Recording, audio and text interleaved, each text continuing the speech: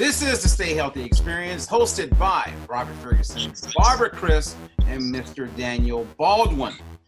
Today is going to be a great day because, one, I'm going to gain some knowledge and insight about a topic that I have absolutely no knowledge about, but I'm extremely curious, and I believe this will be quite beneficial for anyone who listens in, because relationships are a big part of health. Love is a big part of health.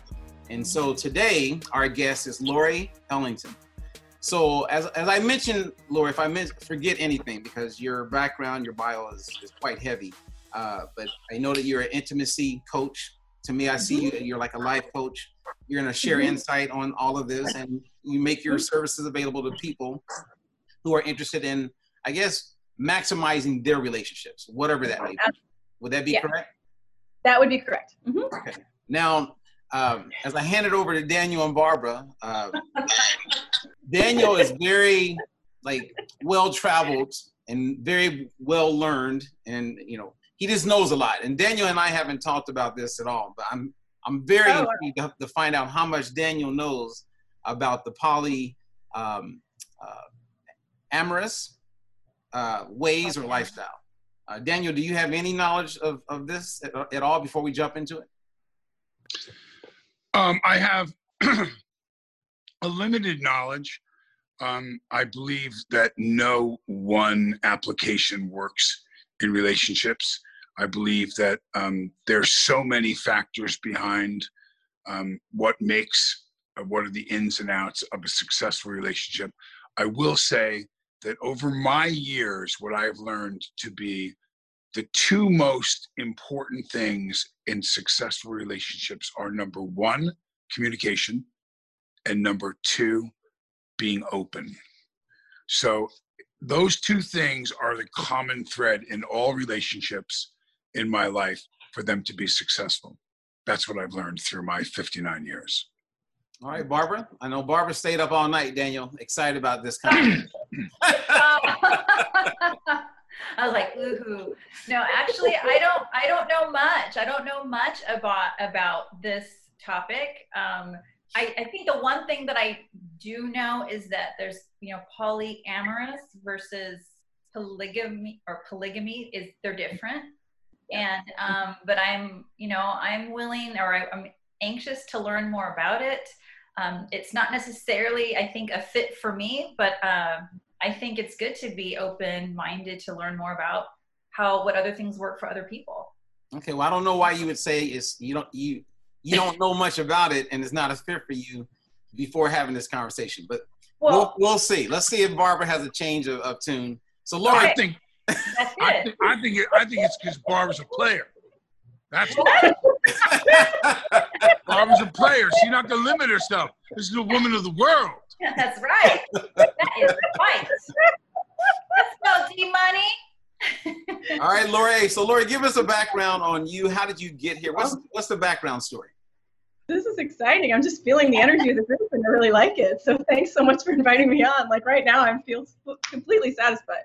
So I've been practicing ethical non-monogamy, also known, there's a couple different ways. Like ethical non-monogamy is like an umbrella, and then there could be polyamory, there could be open relationship, there could be monogamish, there could be swinging, and lots of other different variations. So the umbrella is ethical non-monogamy. So I've been practicing what I would call polyamory for about almost 8 years.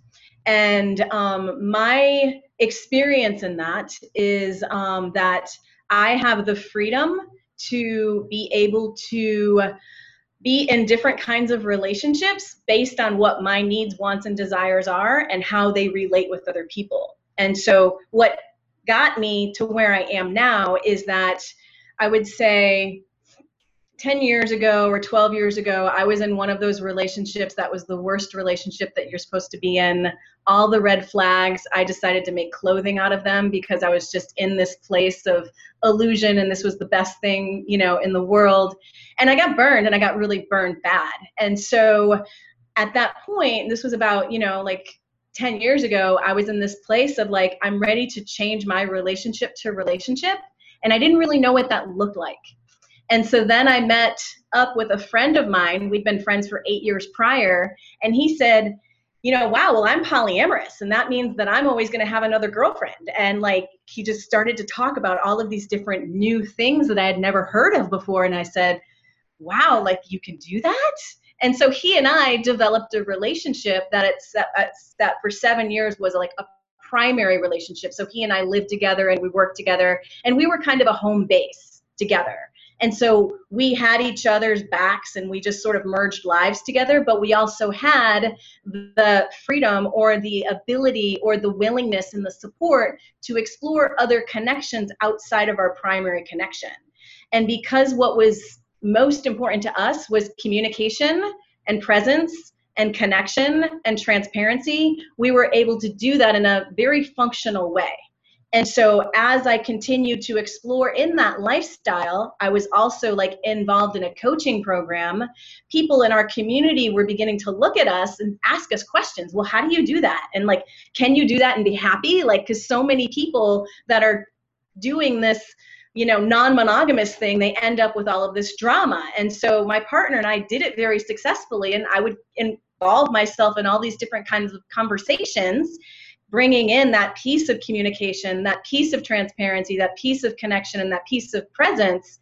And then, in another year or so, I merged the two and now I'm a poly coach. So I focus on, yes, I'm a life coach and a relationship coach and an intimacy coach, but I also do a lot of my primary like marketing and focus on ethical non-monogamy, because those people are the ones that need a lot of help, because there's not many professionals out there that really have walked through the fire to be able to say, hey, I know what jealousy is, or I know what, lack of communication is, or I know what infidelity is. Like, I know a lot of different things because I've worked with a lot of different people and I've walked through different fires. So I'm able to bring that to my practice, and it's pretty interesting. Wow. I mean, there's a lot of information there. Yes. There was a lot of information there. Thanks for listening. and in preparation for this interview and this conversation, I went into, we have a private Facebook group. And in that private Facebook group, I posed a question about, I keep getting the words. I'm just all mumbled up, like polyamorous. And some people got really upset and like started pointing fingers and started, got to this place where they were like, this doesn't make sense. I'm totally against it. I'm sure you experience that all the time. Plus you're in the beautiful state of Texas, right? So in Texas, there's a lot of Bible belts. So how do you work around that? So first of all, I'm in Austin, and they say the only problem with Austin is that it's surrounded by Texas. So like, I'm kind of in an oasis, and it's kind of beautiful, and I love Austin and I love Texas. So, but yes, there's a lot of conservative around here, and I think, there are a lot of people that just, it's not their thing. Now, whether it's not their thing because they're programmed to believe that it's not an option, so they already have a judgment about it. There's a lot of people that think that, and totally fine. Like, I'm not here to, convince anyone that they need to do things differently. I think people who are in the lifestyle know for themselves that there's something more than what society has told them. And so they're wanting to explore that. And there are people like all over the spectrum that are like, I'm going to explore this and it's going to be my way. And they make messes left, right, and center. And then there's other people that are cautiously approaching, it's kind of like cautiously approaching the room and knocking on the door and opening the door and saying, wow, like what's in this room and how can we do this in a healthy and sustainable way? So yeah, I get that there's a lot of people that aren't in favor or understand or want to know anything about it, like, and that's okay. And there's also people that want that, so that's okay too. Okay, well we have a lot of questions, so let me go through some of the questions, because there was a lot of interest that was positive, and then we'll all kind of talk about each one. And the goal, at least for me, is that you can bring clarity to what it really is about. Right. I do have one of my friends who's a celebrity by the name of Monique. She won an Academy Award on a movie called Precious. Her and her husband have an open relationship. And my time around them, they totally love each other. And I see a love between the two of them that you don't see with a lot of couples. And I don't know all the details of their constitution as far as the rules they have in place, but it looks as though they have an extremely healthy relationship. So that being said, Nicole posed a question. She says, and she's talking about couples, how do they not get jealous or feel guilty when they have this kind of relationship? Can you start there? Absolutely. So first of all, people will feel jealous and people will feel guilty. So it's not about trying to avoid the feelings. It's about how to be with certain feelings that are uncomfortable and learning how to navigate that. Because regardless of whatever kind of relationship you're in, you're always going to have a feeling. So feelings are normal. It's a part of being human. And so to be able to say, oh, I'm having this experience that might be called jealousy, it's like, yeah, like that's common. And in my world, feelings are okay. It's just what we do with those feelings that can create more connection or more disconnection. And so when people are able to acknowledge what they're feeling and they're able to bring that to the table, and then their partner or partners are able to welcome that rather than judge it and say, you're a bad person because you're feeling jealous. It's like, no, like that's not what it's about. It's like, what is most real and how can we be our most authentic versions of ourselves and bring that to the world and that to the relationship. And then that's where all the magic is. And it's difficult, but it's powerful. So to kind of I guess, carry on with that question a little bit more. So let's say you have this couple and one of them brings, let's say they're jealous about something, they bring it to the table, like you said, and they're facing those feelings and they're dealing with it. I mean, have you dealt with couples that maybe they do that and maybe for one of the participants in the relationship still doesn't sit well, even though they've talked about it, they bring it to the table and it still doesn't sit well with them? I mean, I would imagine that happens quite a bit, that maybe someone tries to do it and it just doesn't fit, Yeah. How do you navigate that? Yeah, it's really interesting because again, it's like when I work with people, like I try to stay away from the goals and I try to focus on what's happening in the moment. And like in that, I'm aware too that there are some people that are viscerally monogamous. Like it's just like it's in their bones, it's who they are, they don't want to change. And then there are people that are viscerally polyamorous or viscerally like wanting to explore. It's in their bones, they don't want to change, and they don't want to feel limited. Right. So you have these two people that are in relationship, and all of a sudden, maybe they've been in partnership for a number of years, and then the light goes off, and it's like, hey, I'm poly. And you're like, oh, shoot, I'm not poly. So you have this one that wants to explore, and this other one that's freaking out. And so, and there are some people that cognitively will understand the concept of like, okay, it makes sense that people can love more than one person. And in my body, I don't know how to do that. I don't know how to register those feelings. I don't know how to have those conversations. I certainly don't know how to be in partnership with someone. So then it's kind of like, okay, like, are you curious enough to try? And if so, we can go somewhere with that. Or are you, just like, is it done? Is it a deal breaker for you? So I get in conversations with people where we begin to flush out what's most important to them, like as individuals and their values, and then also as partners and what they want to do in partnership and how they want that partnership to evolve over time. Because it may mean that they stay together and they kind of work some of this stuff out. It may mean that just like, no, like we need to have a conversation about doing some conscious uncoupling, and then they do that. Like, it really is an evolution, and I think that's what I am most drawn to about my life choices, is that my life is continuously evolving, and it's never the same year to year, but it's evolving, and I feel very alive in that. So it's so interesting. I mean, a lot that you shared, though. I mean, a lot that you shared, I feel like that translates to, like you said, really all relationships, that skill set. I mean, yeah, I have a close friend that she said, I want to write a book and I want to say everything I need to know about monogamy. I love with friends. Just like in terms of communication and in terms of the skill set, because many people, when they get in relationship, and I'm not judging like any kind of relationship, it's like we get comfortable. Even in my previous 7 years with my partner, like we got comfortable. And when you get comfortable, you don't always like stretch out or take risks. And then parts of us shut down. And so it's just like, it's natural, and it's good to kind of bring some more life into it. All right. How often do you get someone who is highly religious in public, but yet they get with you as a coach and with their spouse or whoever, and they actually have this going on behind closed doors? It is common, actually, and in those situations, I get the phone call. They're like, okay, this is our background. And they like go, down the list and who they can talk to. And it's more like who they can't talk to, because the majority of their life and their people, like they can't talk to anybody. And either they've left the church, or they're wanting to leave the church, or they just know that it's not for them. They call me because they know that like I'm at least going to be able to have a conversation with them without judging them. And so I do get that. I get that a lot. So judgment, that seems like a big deal. Okay, so I'm gonna go to a question from Pamela.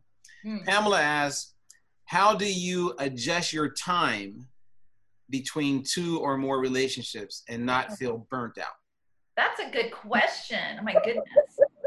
And that's a really good question, because they say love is not limited, but time is. So one of the biggest like conflicts for people that are like trying to live this lifestyle is like, how do you manage everything? And I get it. Yeah. So I think it's like every person's going to say a different question depending on who they are. I know for myself, I currently have 2 partners. One is a woman and one is a male. And I see one partner more, mostly because of COVID. I'm still in connection with my other. So it's like I'm in connection with both. However, I see one more because of the pandemic that's happening. So I think, for people who are, and right now, I'm not in a closed relationship, meaning I'm not living with a partner.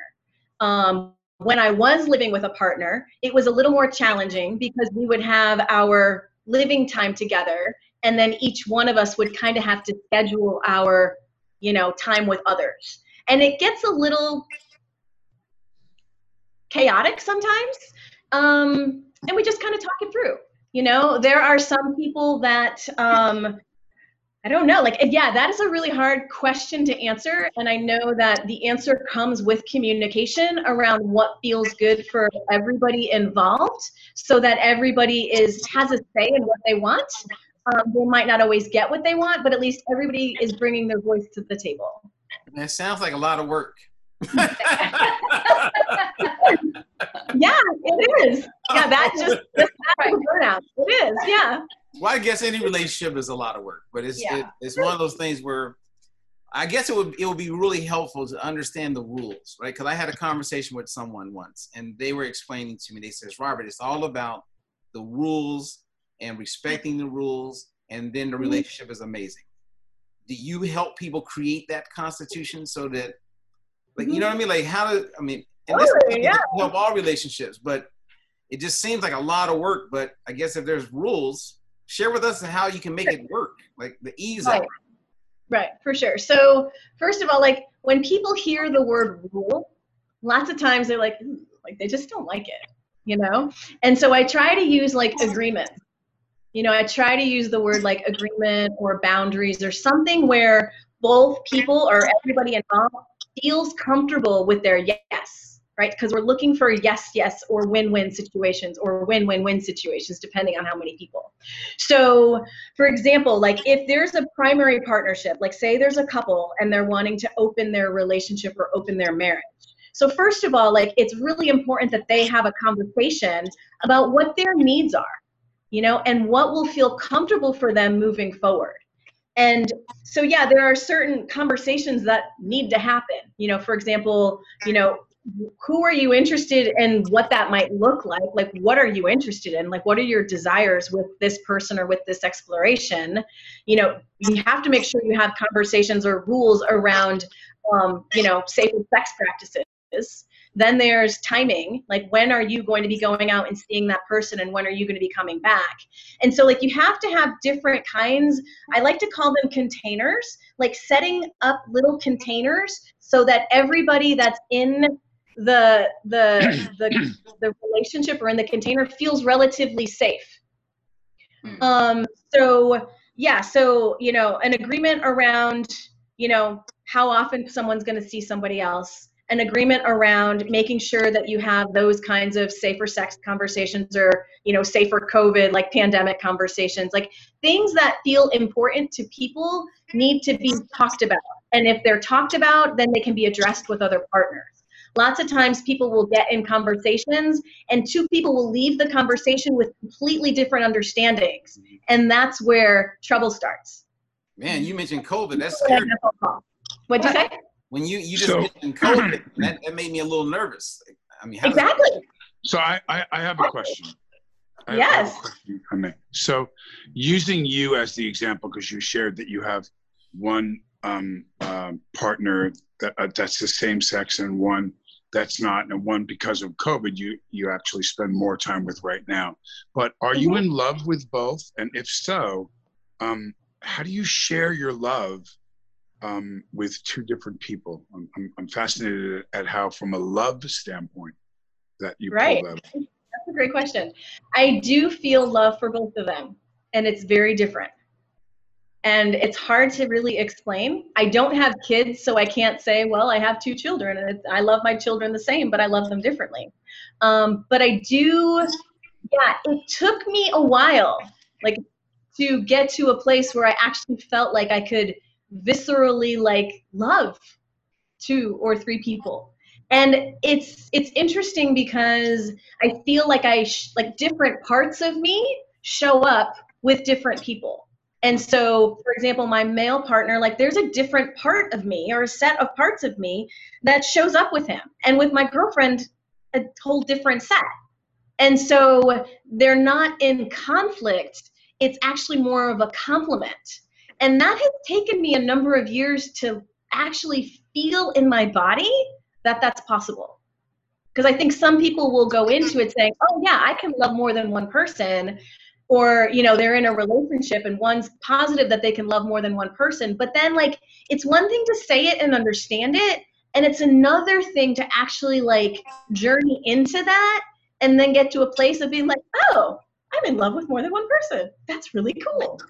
Maybe I should rephrase. I love my dog and I love my children and I love my mother, but I'm not in love with either of them.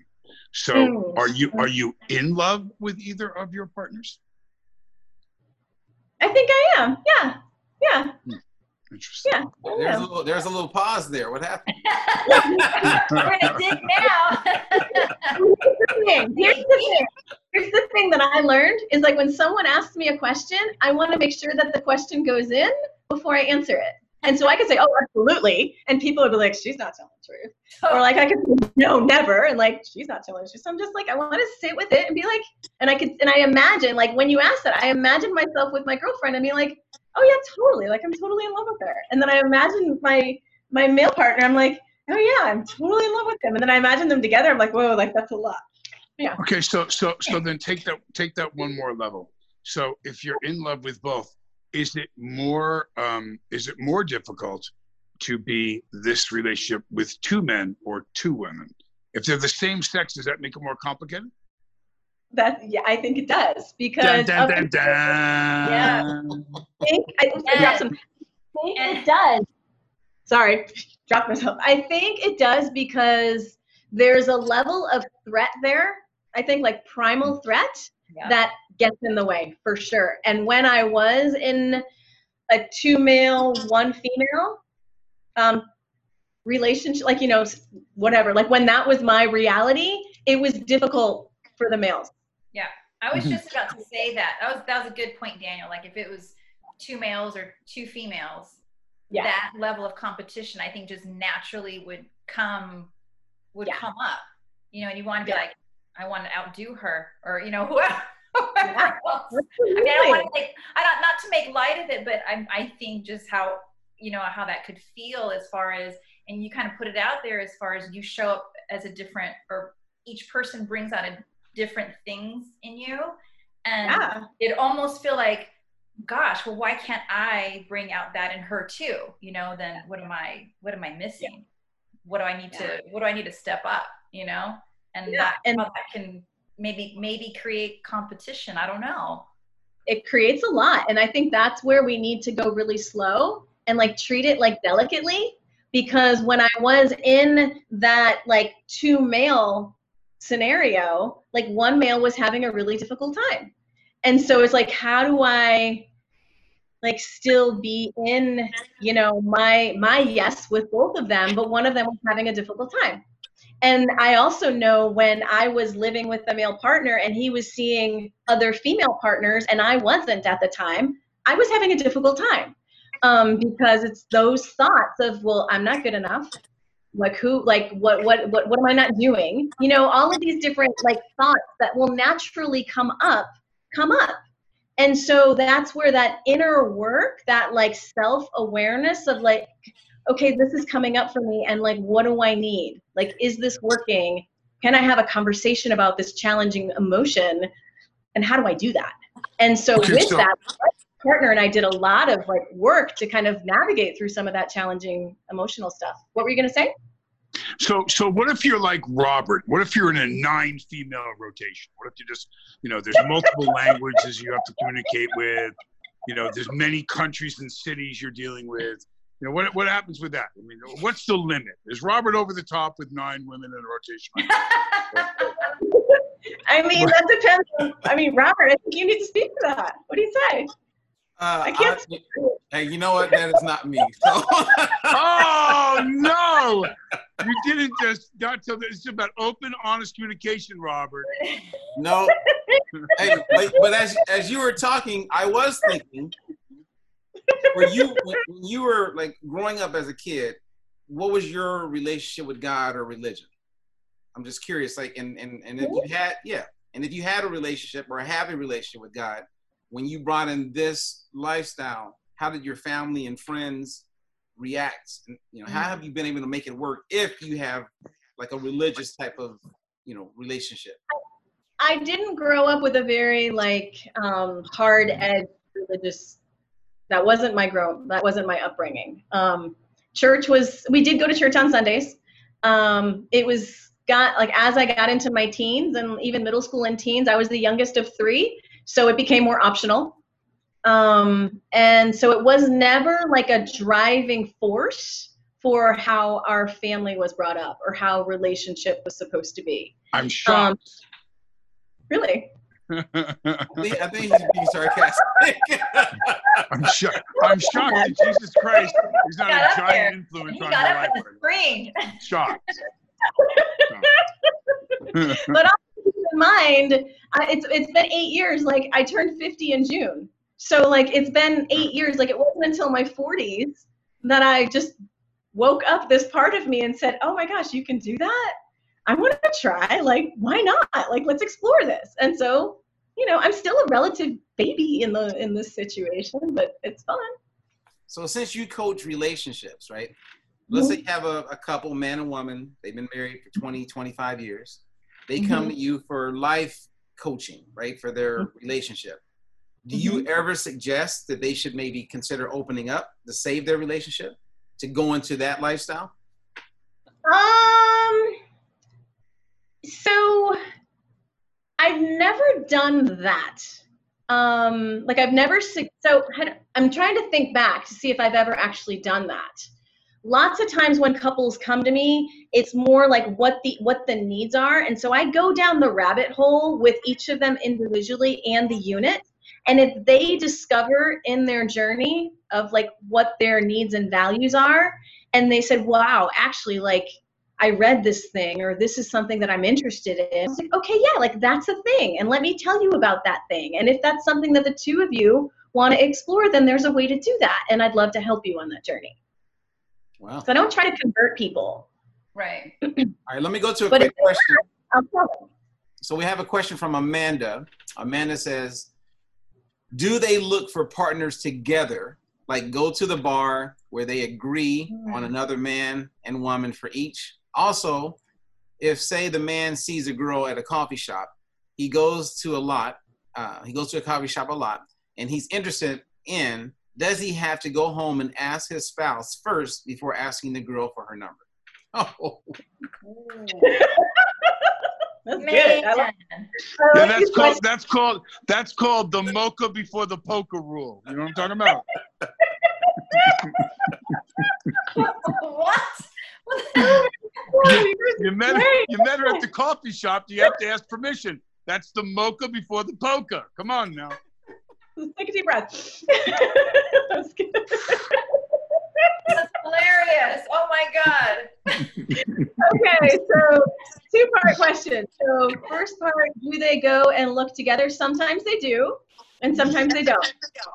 It really depends on what desire. I think for a couple that's new and interested in like doing it together and seeing if it works together, then going to a bar, going to a lifestyle stuff, going to an event where they're able to sort of get their feet wet and see what that's like, I think is really helpful.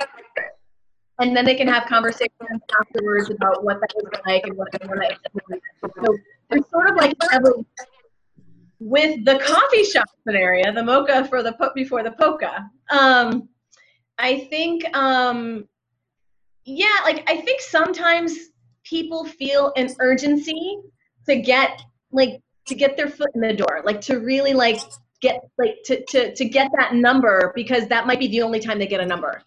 And I often caution people from like operating out of urgency, because yes, you want that, but are you doing it in service to the long-term goal, which is to see what this lifestyle or this relationship style might look like in support of your current relationship. Mm-hmm. So it's not so much going home and asking permission.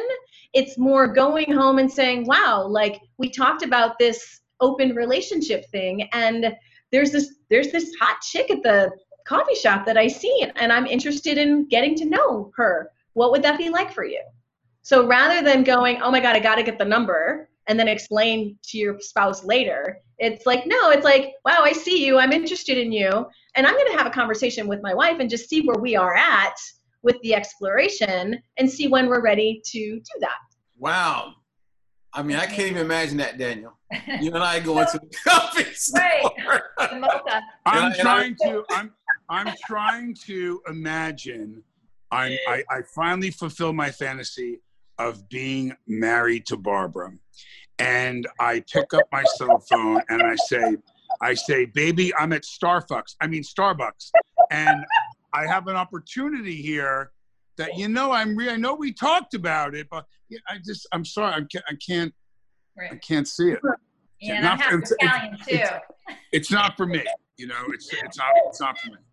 Here's something that we often tell people to avoid. Avoid making a phone call to your spouse as you're driving to the other person's house saying, hey, I met this person and I'm going to take them out for coffee. No. You want to make sure that you have the conversation. There's a great scenario happened to me. I walked in. I'm going to have to be careful how I say that. How careful do I have to be about how graphic I'm being, Robert, on this show? Do I have to be very careful? Well, we haven't been kicked off YouTube or anything yet, so. All right. Well, I'll try to word this carefully. So I walk into the Four Seasons Hotel in Toronto, and as I walk by, I'm shooting a movie. It's late. It's probably 10 o'clock at night, and standing at the counter is my brother Alec. And I look over and I go, hey, and he looks back at me and he goes, what are you doing? I go, what are you doing here? So at that moment, a very tall, 10 out of 10, beautiful girl, had to be a model. She was probably 6 feet tall. And she walks right up to Alec and noticing him, and she starts talking. So I walk over, and she's absolutely working him. She got the tiny little dress on, no bra, the boobs are shooting out through the outfit, and she's a 10. So finally, he's kind of looking at her like, yeah. And he was married to Kim Basinger at the time. And I'm shooting a movie. What are you doing? How could you come to town and not tell me? Yada, yada. We get to go in the elevator, and she's walking right next to him. And finally, he looks at her, and he says, "I'm sorry. Thank you very much. Nice to meet you." And she goes, "You know, I could come up with you if you want." And he looked her right in the eye, and he went, "No, I'm sorry. I'm married. That's all right." So we get on the elevator. It's just he and I. And I said to him, "God, that must be really hard. I mean, when you're that big a movie star and women that pretty just throw themselves at you." And he goes, "It's really easier for me. I close my eyes. I imagine my wife on her knees with somebody else's blank in her mouth." He said, "And that shuts it all down for me right away." He said, "It shuts it down for me." He goes, "Because the idea that my wife would be with someone else is enough to sober me out of that experience every single time." And so I think you just have to be made up differently, you know, for that to be okay with you. You know what I mean? For you to go home knowing that your partner's on his way over, or she's on her way over, to have sex with another person, when, for me, that's something that I would, especially if I'm married to them, I would want to be sacred. You know, I mean, I would not want to have my partner share that. I think my fear of my partner sharing it overwhelms me more than my fear of my sharing it with someone. I think, for me. Yeah. Yeah, I feel that. I feel that too. Well, see, but I remember in the very beginning, you know, you made it very clear that not everyone, it's not part of who they are innately.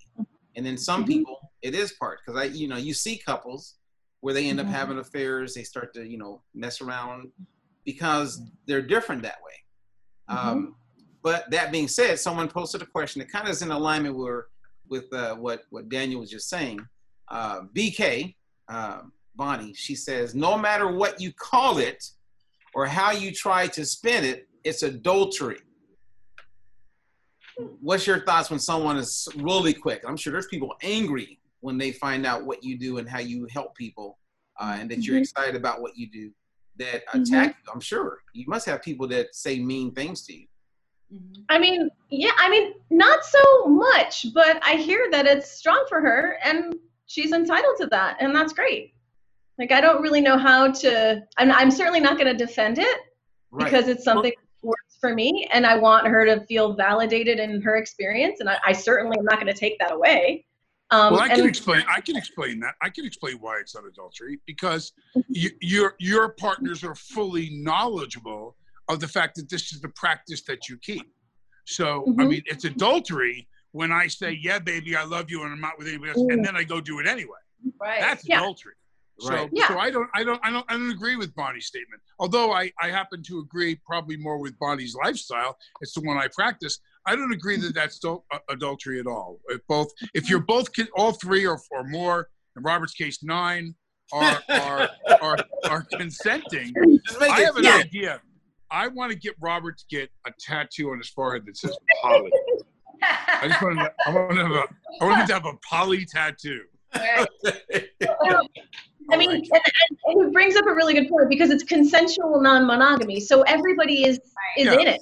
It's not, the adultery is like going behind someone's back and like breaking an agreement. Like, this is it's like, we are creating this, co-creating this, and this is our co-creation. So everybody is consciously on board. That's the difference. And they are different, and they're both valid. Now, in your experience, are you seeing more of the younger people, younger than all of us, that are more inclined to this type of relationship? Or are you seeing more people 55 plus that are like, you know what, we only got so much time on this earth, it's time to step it up? The freaks come out at night. The freaks come out at night. It's interesting, because I think I see all of them. Like, there's not like one age population that I serve more than others. What's very common is I do get a lot of couples that have been married or in relationship for 10 plus, maybe 20 years, and they're ready for a change. Their kids are out of the house. They want something new. They want to explore something different. Or one person is like, sometimes there's infidelity, so they want to like clear some of that stuff up. But also there is this, people who have gotten divorced like once or twice, and they can see that they're in certain patterns in their relationships and they want to change it, and they're not really sure how to do it. they've heard of poly, or they've heard of, open relationships or something like that. And they're wanting to make a new, take a new step in a new kind of relationship where they feel like they're honoring more of themselves, because when they were in that marriage that failed, they weren't honoring themselves. Wow. I have a, Barbara, you go ahead. Real quick question. I was just wondering, are poly, I guess, these relationships, are they always sexual, or do sometimes some, like a couple might want to have more of an emotional relationship with someone else? Because in my mind, I think, as far as one of the other reasons why I feel like this wouldn't fit for me too, is that emotional connection with someone would be something I would want with that person, on top of the whole sexual side too. But that emotional side would be just as important to me too. Yeah, absolutely. That's a great question. And that's something that I see a lot in the people that I work with. So generally there is so imagine like a partnership of two. Generally there is one partner that is more interested in the physical side, like the sex side. It's like they're not interested in the emotional side. And then there's another partner that is more interested in the emotional side, and they're not at all attached to the sex side. So you have these two very valid desires, and yet those may come in conflict, because the one person that wants to be more sexual with other people, that there's just this fear that comes up. And so each one has a different kind of fear, but it's along the same thing, if that makes sense. So both partners can acknowledge that they're both feeling a level of insecurity. The stories may be different, but the insecurity is there. And so when we can meet on that baseline feeling of like, okay, yeah, like you're both feeling insecure for different reasons, or you're both feeling jealous for different reasons. Okay, what do we want to do with that? Right. Because then there's a shared reality. And I get that emotional piece. And I think more often than not, like female bodied, women, people that have more of a feminine energy, will feel more drawn to the emotional. And my partner emotionally connecting with someone else is it's gonna feel really tender. Right. And for my partner, he may be more drawn sexually to somebody else. And so if I am gonna go off and be sexual with somebody else, that may trigger him, because It brings up all this stuff around I'm not masculine enough, or I'm not this enough. So we all have these versions of I'm not enough or whatever. And so it does come up. And I think sometimes when people can talk about that, and then I can say, yeah, that's common. You're not the only ones. There's nothing wrong with you. This is part of the territory. Do we want to talk about it, or do we not want to talk about it? Do you want to explore how to navigate that or not? Because when I can normalize some of this stuff, then people feel, oh, okay, I'm not the only one that experiences this. I'm like, no, you're not. And then we continue the conversation if they want to. Wow. So talk about taking communication to a whole other level. But you know what though? You say that, Barbara, but I think one of the things that I'm getting at of what you're saying is a thought that, as you were saying, it came to me, and that is, you can have. I've been with partners before. I've been married before to someone who never really got me to that place where I want to get my freak on. She never could go. And it will say there's times when you're lovemaking, and there's times when you're just doing it. I don't think for me, as I look at this scenario, think that I can ever really have a partner where I'm doing that slow, intimate, lovemaking thing. I think I would give some of that away if I had the other person that I was shagging on the side, because it was fast and raw and sexual. And I don't know how you could do both with different people. I think I would never have that one. I would have to give up that connection in some way. It would almost like I'd have to have two different personalities to do that. Yeah. Okay, Interesting. Well, it's as Daniel was stating now, I was thinking about one of my friends who I just saw in Florida, and he's been married for over 20 years. And he and his wife, they ventured out. So he's literally just telling me this story. And he said that they would go and they had agreements in place. And it just really, he loves her, she loves him. They have a great relationship. They communicate extremely well. But occasionally they would go and they would bring someone in that they both agreed on, or, agreed to to bring into their relationship. But you don't like they had agreements in place where he was saying, I don't contact a person without my spouse knowing that I contacted the person. He said that I said, man, does your wife get jealous when you guys like get with other couples or like do all this? He says, my wife gets jealous when we're on the beach and I see a girl walk by and I'm looking at her in a way that makes her feel jealous, but not based on the agreements we have in place. It was really interesting. And I was all ears and I said, so are you guys still doing that now? And he goes, no, not anymore. But you know, we did it for about 18 years. Well, you know, Barbara and I go, and Barbara puts different wigs on. Hey now, I want to see the blonde. I want to see the blonde wig on Barbara. Listen, Barbara as a blonde truck driver is badass. So we have about a good 10 minutes. I have so we're gonna do like a little rapid thing with you, right? So we're gonna ask you some questions, and we'll go in order. But before we do that, can you briefly kind of just bring clarity to these words? Because I don't get the definition. Like there's 4 of them I have in front of me. I have polyamorous. Can you? Yeah. What is that? Loving more than one person. So it's consensual, like where both parties or all parties are consenting to it. Okay. What is polygamy? No. Polygamy. Polygamy? Yes. That's where there's one male that has multiple wives. Yeah, it's like the Mormon religion. That's different. Mhm. And what is polygyny? Or is Polygyny? Polygamy? Polygamy. I think that's one woman to multiple men. All right, so the opposite of what you just said. Okay. And then polypony? Say that right? Maybe Polypony. Polypony. Is there another word I'm missing here? I mean, there might be. People make up words all the time. Is that PONY? Is that having multiple partners that are horses? Yeah, partners with all things. Polypony, baby. I'm not sure what the last one is. I'm not sure what that last one is. Okay, yeah. Well, I'll figure it out. I'll reach out to you. But let's start with Barbara, okay? And we'll go Barbara, Daniel, me, and let's see if we can get around 3 times. Like 3 times. Right. Okay. So what would you say is the biggest misconception about polyamorous relationships? That it's all about the sex. People are doing it because they want to have sex. Wow. Okay. So you've been in a variety of types of relationships before you practice this, and now you practice this. What's the biggest thing that's missing?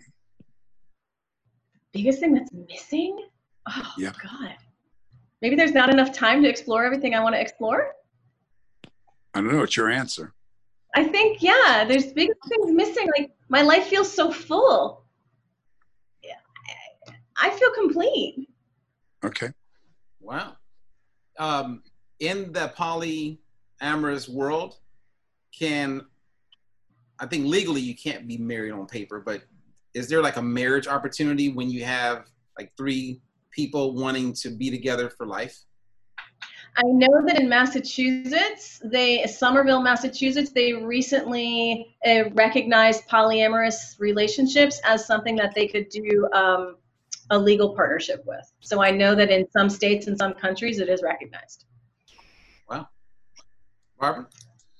Okay, so between men and women, like if you took a poll of who you work with, who wants better sex more, the men or the women? That is a great question. It's not so much about gender, it's about upbringing. It's about how people were brought up. So I don't have like I could say 50-50, but I don't really know because it's more about what their religious background is, what their cultural background is, how they were taught what relationship is. And if there was any trauma or abuse in their childhood. There's lots of different factors with that. It's a great question. You're 50 years old. You were raised the way you were, went to church on Sunday. faded out while you were around 14, 15 from this religious thing, now practicing a polyamorous lifestyle. At 50 years old, you unexpectedly get pregnant. Do you raise your child polyamorous? Ooh. I would raise my child to be whoever they wanted to be as an individual. That's cheating. No? Do you make your 1, 2, 3, 4, 5, 6, 7, 8, 9, 10-year-old aware to witness your polyamorous lifestyle, or do you shield them from that and wait till they're old enough to make that choice themselves? I know couples I know parents who are poly that have children, and they've always followed the children's questions and answered the questions. I'm talking about you. Yeah, so for me, that's a really great question. I wouldn't want to keep them I think it's selective information when they're ready to hear it. That's the answer that comes to mind. So I'm not going to say right out of the womb, like, this is like, I'm not really sure. That's a great question. I'm not really sure how to answer that. You're asking really good questions. That's why they bring me in. I'm the hired done. That's good. Yeah, I have to think about it. Put the baby, yeah, and I don't want kids, so I'm not going to say put the baby in my arms. So I'm just going to cancel that. In your personal opinion and your experience working with couples, would you recommend all relationships at least learn about this lifestyle and see if it's a fit for them?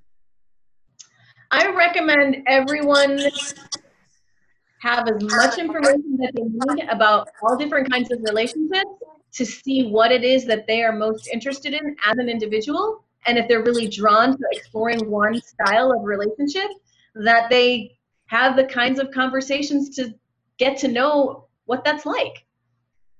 Like in all, like, let's say you have a man who's considered straight. Should he, let his curiosity, get him on some website where he can date a guy? Like, help me out there. I mean, if he's don't do it, sir. Why not? Like, absolutely. Like, I support people that have the free expression of who they are. Right. So, like, am I going to advocate and like try to put it on everybody? Like, no. And if the universe provides, people with this term or this way of being in relationship and it piques their interest, like, explore that. There's a lot you can learn about that. It might be for you, it might not be for you, but you'll have more information. And if it's not for you, you'll know how to have conversations with people that are doing it, so that there's more, more knowledge about it rather than more judgment. All right. Okay. All right. So I'm thinking of couples like in long term, as you're getting older, you're going into your golden years. Was it the twilight years? Do you find couples who are polyamorous, as they get older and, like I said, towards the end of their life, do they go back to just one partner? That's a great question. I don't have anyone in that age bracket. Like, if I looked at myself and like considered like what my life might look like as I'm aging, I could imagine it being more like monogamish, like I couldn't necessarily see myself going out on multiple dates in a week, because I think I would like to have that safety net, that home base, that like preserving my energy for my last few years. That's what comes to mind for me. Okay. Wow. Like keeping things simple. I like simple, because this is not a very simple lifestyle. Yeah, this is complicated. Get that planner out. Me too, man. I want to start a new movement for Robert. Gay Black Lives Matter. I want to start it now. I want to get it moving forward. I'm proud of you, Robert. You're going to step out of your shell now. That's impressive, man. Step out of my shell. I'm trying to follow you, Daniel. I'm not quite following you. I feel you, brother. I feel you, bro. So Daniel, you have a last question for Lori? I grew up as a Catholic. I became in 2002 a born again Christian, and this is I don't wear my religion on my sleeve. In public, I say things about, if you want to know about my path, I can tell you as a former drug addict who was in really bad trouble, how I found God and how I went. I don't say this in any combative way to you, but I'm going to pray for you, sister. I'm going to pray for you, baby. I really am. Thank you. I love the prayers. Thank you. Yeah, that's what I'm going to do. I'm just going to pray for you. Well, you know, one of the things that I picked up from you in this entire conversation was that there was no judgment here. Yeah, no. I think that's great. And I love this because, you know, you're going to have way more people that are against even the idea of it than you're going to have that are for. And I just want to say thank you for making time to share this, because the one thing I got out of hearing you talk, and all of us actually share, is the importance of open communication with whoever you're in a relationship with. Sure. And I think, Dan, you kind of opened up with that key point. So that was driven home for me. And so it can work for everybody, right? Yeah, I think so, definitely. And I also think that there's a lot of people that are lost out there because they don't know who to talk to, because there's so much like programming around this is a bad thing. And so it's nice to have like conversations with people that get it, you know, and I think just knowing that it's a thing is worth, you know, just like, it's like a guest, like invited to dinner, like you don't have to put it on your plate, but you know, it's something that people do, and it's not for everybody. And I think that that's okay too. All right, well, on the drum roll, Barbara, are you looking at changing the way you live your life? Did you learn so much that you're willing to give this a shot? No, I'm just, you know, that's just like you said, it's like viscerally not for me. However, I will tell you this, I will say, I've also seen people in so-called, you know, exclusive relationships that are not so good either, you know, and doesn't mean just because you're on a, you know, you're in an exclusive relationship that it's great. I do love the fact that you just, like you said, Robert was saying, non-judgmental. You're all about that open communication and putting it out there, and being with someone, or maybe it's multiple people that can actually handle that and deal with those emotions. I mean, I think there's a lot to be learned from just that skill set, and whether you choose to be polyamorous or not, there's a lot to be benefited from just talking openly. Well, I think the show went well. Daniel's now sitting on the toilet. Best show ever. Bye.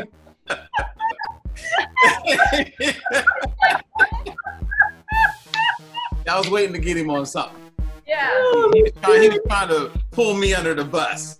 What's up? That's funny. Well, Lori, thank you. We're making your information available for people who want to learn more about you, reach out, find out more about your services. And I would love to have you back on. Awesome. Again. Yeah. I think it's fun. You know, I like to disrupt things a little bit too. Awesome. It was wonderful meeting y'all, and thank you so much. And yeah, keep in touch. I look forward to receiving the recording, and yeah, it'd be really, really great to talk to y'all again.